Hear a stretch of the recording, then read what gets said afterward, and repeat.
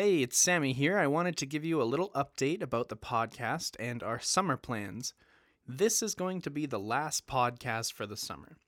There are several of us that are going on some vacation time, so we are going to take a break for the podcast over the next 2 months.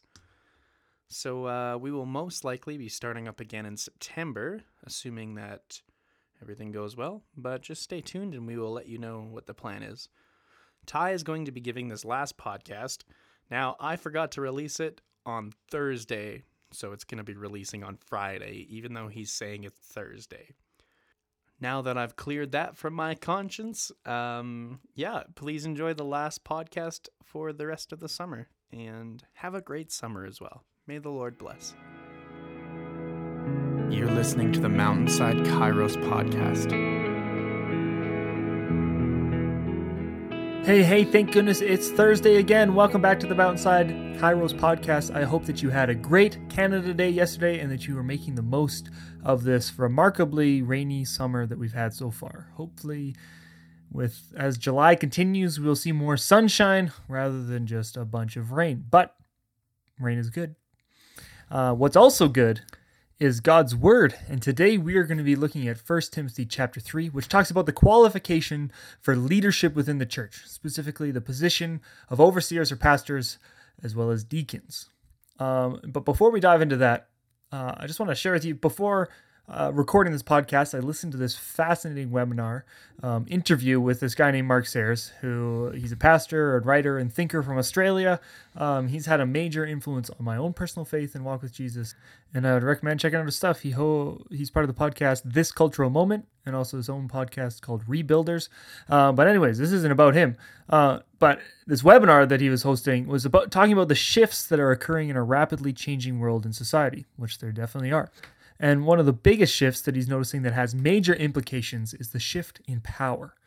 And he's saying that traditionally, at least, since the Industrial Revolution, but also well before that, power has been held by institutions who were founded and run by the elite few and the experts. And the power was held and distributed from the top down, from the government down, from the church and the pope, the clergy down, the universities down, etc. But what we are seeing now is that power and influence has shifted away from the institutions and experts and is now held by what he calls the network. And the network is kind of this tough concept to pin down because it's kind of like the amoeba of the internet, where ideas are shared rapidly and things can go viral in an instant. Something can be shared as a tweet, and the next thing you know, it's influencing a worldwide movement. That's kind of the network and the power of it. And so power and influence is no longer determined by your position in an institution, but by your location in the network. And so your influence is determined by how many followers you have on social media, or how many retweets you get, or something like that. You can be a global influencer purely because you have a large following, regardless of if you're an expert on the topic or not. And for this reason, Mark Sayers says that those with the greatest influence in the network are also those who are most likely to be influenced by the network. So it's kind of a dangerous place to be, because with that influence comes a lot of power, but it doesn't necessarily require character to have that power. And as the famous saying goes, power corrupts and absolute power corrupts absolutely. So it's no wonder why the news and social media is filled with the moral failings of highly visible and influential people, everywhere from actors to directors to YouTubers, and yes, unfortunately, to pastors, because they had been given these large platforms without the foundation of character.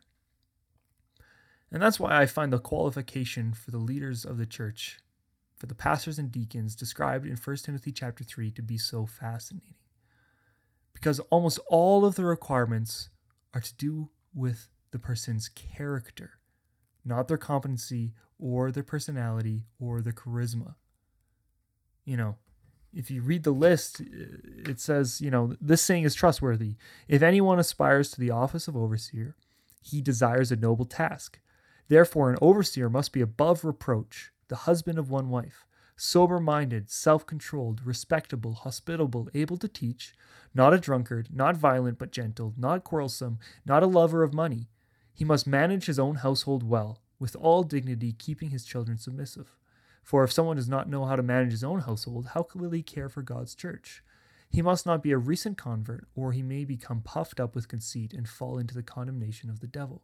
Moreover, he must be well thought of by outsiders so that he may not fall into disgrace, into the snare of the devil. And kind of when I look at that list, the only thing that I see that really speaks of the competency of the pastor is his ability to teach.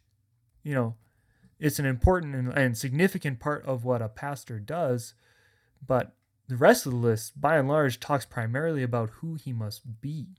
He must be a person of character, someone who reflects the character of Jesus. And what's interesting also is that the qualification for deacons, which is just given right after that, is nearly identical to that list, but without the ability to teach. And so what's saying is most important for power, for influence, for these positions of leadership is your character. Because these would be the people who would have the most influence and power over the people in the church.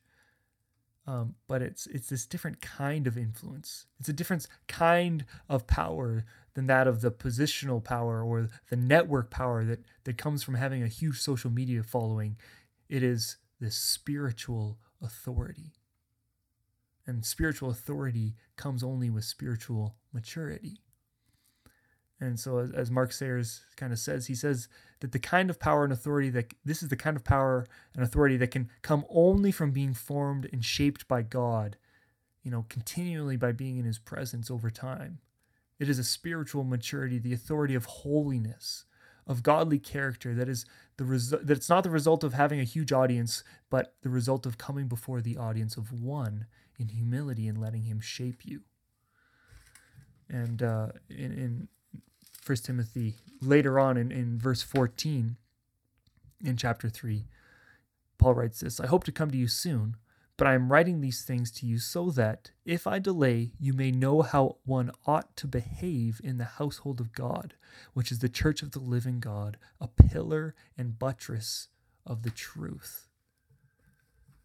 And so, church, if we are going to stand as the pillar and buttress of truth, as the household of the living God, then we are going to need spiritual authority.